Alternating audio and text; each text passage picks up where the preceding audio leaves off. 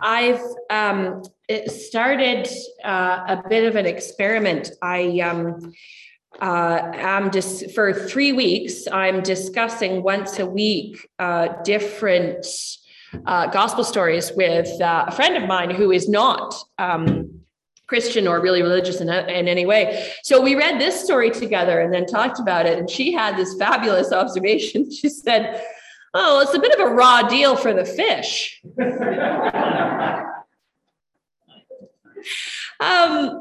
And I think I'm going to try and incorporate that. But so what we've got today is a story of the beginning of Jesus' discipleship.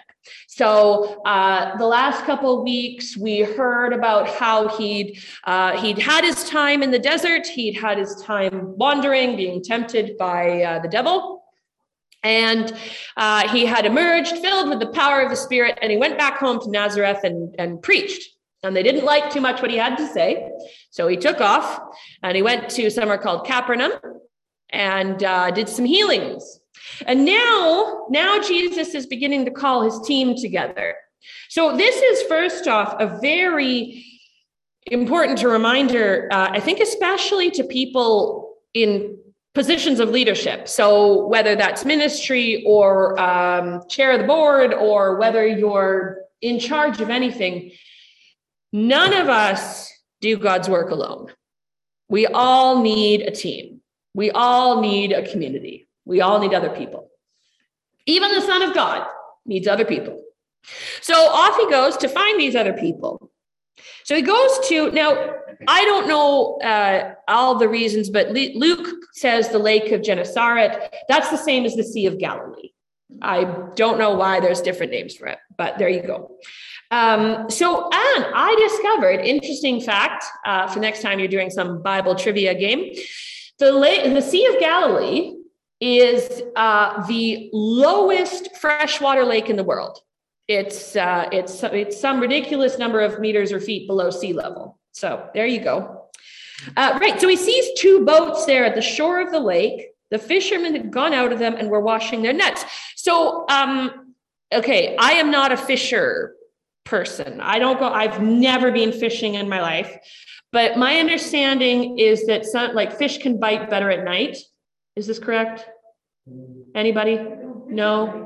Never mind. Okay, but for whatever reason, these fishermen were fishing during the night. They'd been out all night fishing, hadn't caught anything. So you can imagine their mood, right? Because fishing in Jesus' time, fishing was a big deal. Like, it was a big industry.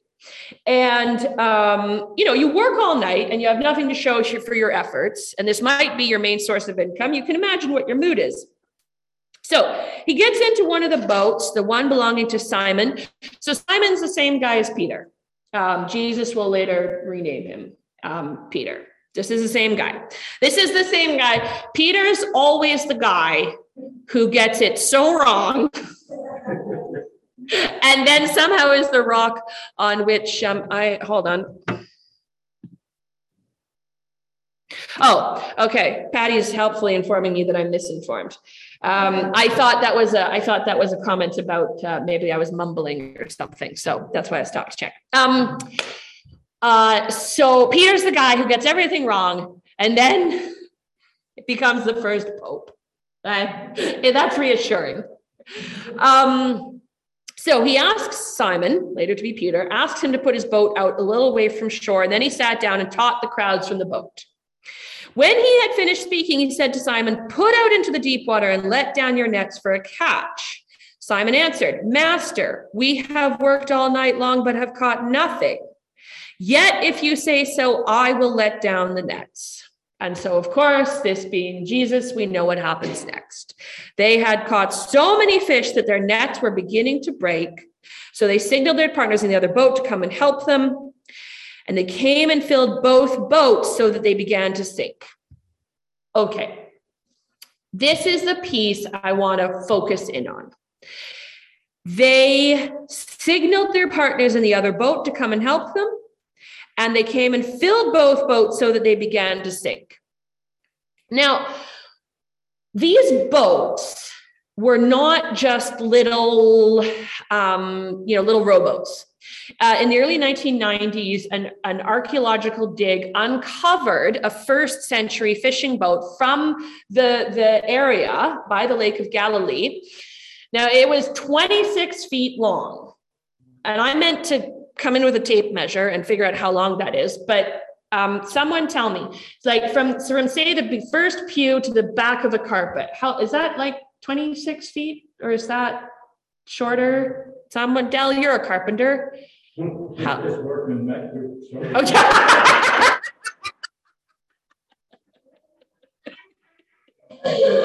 All right. Del claims he just works in metric. Ross, you got smart Alec. You think it's pretty close. Okay, so Karen thinks it's pretty close. So 26 feet. So that's most of the sanctuary here. 7.5 feet wide and 4 feet deep. That's a lot of fish. Like, if that size boat is so full that you're beginning to sink, that's a lot of fish. It's kind of like the wedding at Cana, where Jesus doesn't just get enough wine to kind of see you through the rest of the party. He gets enough wine to see you through the next 6 parties. Like, if Jesus is, if you're going to do a thing, do it right. That's Jesus's motto too. Okay. But verse 7, they signaled their partners in the other boat to come and help them. A United Church minister in Windsor, her name is Reverend Charlene Bailey, she pointed out that this is really interesting because it would seem that when Jesus comes into your life and fills it with abundance, that abundance is not only meant to be shared and meant for community, but requires community. They had so many fish that they could not handle the fish alone. They needed help. And on the one hand, that's kind of just legit practical. Like, Jesus just gets so on board this abundance train that he doesn't know when to stop, so you need to call in your buddies to help you. But it got me thinking that it's very easy.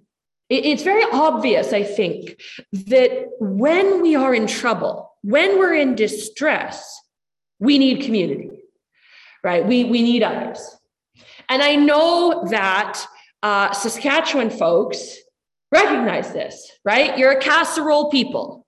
If people are having problems, you show up with a casserole, or, if someone gets sick, someone else shows up to lend a hand bringing in the crops, if we're talking farmers, or if you've got a new mother, right? Other people show up, say, I'll look after your baby, go have a shower. If people need help, we know to show up. Okay, just a little aside. I want to point out, I have heard from a number of you folks that you don't like to ask for help because you don't want to be a bother. I just want to point out, your generosity that makes you show up for others when they need help is also in your neighbors. So you're not being a bother if you ask for a lift or if you ask for help. Okay, just wanted to drive that home. All right, so we need help when things are not going well. We know that. And we know that others need help when things are not going well, so we show up. All right. But what about when things are going well? Like, why do you need help if things are going well? If the family's in good health and your income is stable and there's food on the table, well, why do you need help? So I thought about this. And I think I have a theory. I have a hypothesis to which I will present to you.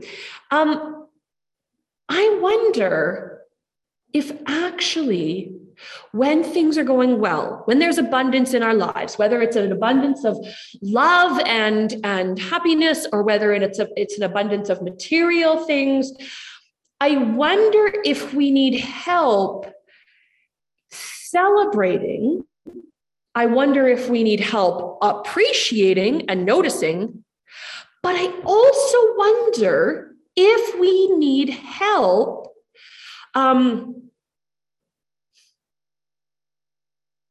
hold on, it was really smart. I wonder if we need help not holding on to it. That's what I was thinking. So Jesus has this other story in which some guy has a bumper crop of literally a bumper crop. He says, "Oh, I know what I'll do. I'll build extra big barns to hold them all." And then that night he dies. And then God says to him, "What were you thinking? Like, you can't take those crops with you. Why were you trying to hold on to them?" I wonder if when our nets are so full that they're beginning to break, I wonder if we need help because we actually can't carry it all ourselves. I wonder if abundance is meant to be shared, and the more we share it, the more we actually enjoy it. It turns out our kindergarten teachers were right. If we share, we're happier. Right. So if you think of if good news comes into your life, right, you've got word back that you've gone in for a biopsy and you're waiting and waiting. Is it cancer? And you get word that no, it's not. Most of us will get on the phone. We need to celebrate with others. We need to share this good news. I'm okay. Or if, you get news that a new grandbaby is coming into your life, or the new grandbaby has been born. I need to share this. I need to share this. She's here. She's wonderful. She's perfect.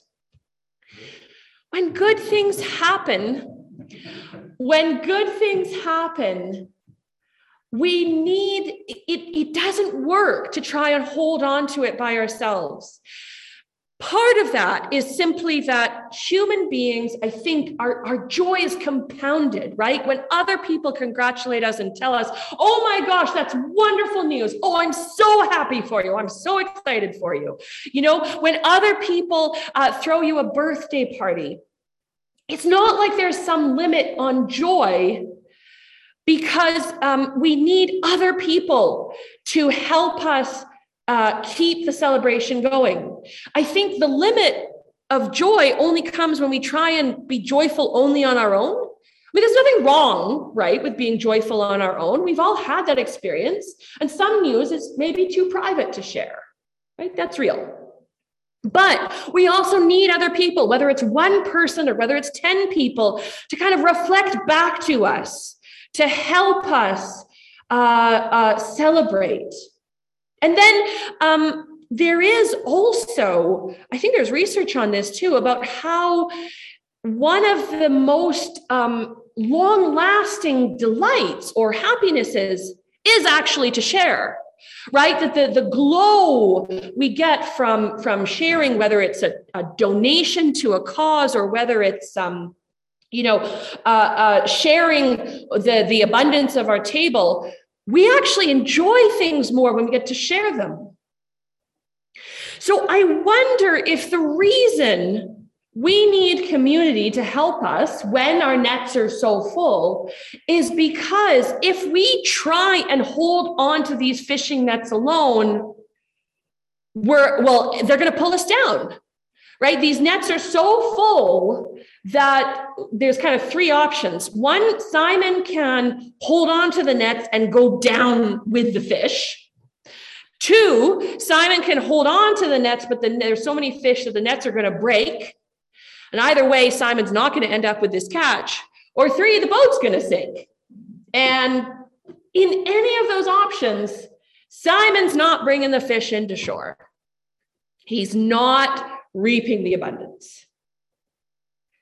So I think our question Our question here is, what is the abundance here now? What is the abundance? I know that these pews are emptier than they were 10 years ago, 20 years ago. And same with so many organizations. That is real and that is hard. And I don't think it is the only truth. I don't think it's the only reality.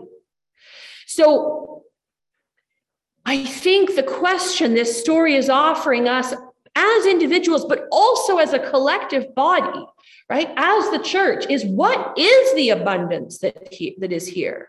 What do we have right now that is good and life-giving and life-sustaining? What do we have to share? We might not have a Sunday school program. That's okay. We have other things. And what are they? I think that might be Jesus's question for us. Yes, you're a sinner, and I'm not leaving you on your own. And if you come with me, there will be more fish and more souls and more abundance. So, what are we going to share, and how are we going to find it? Amen.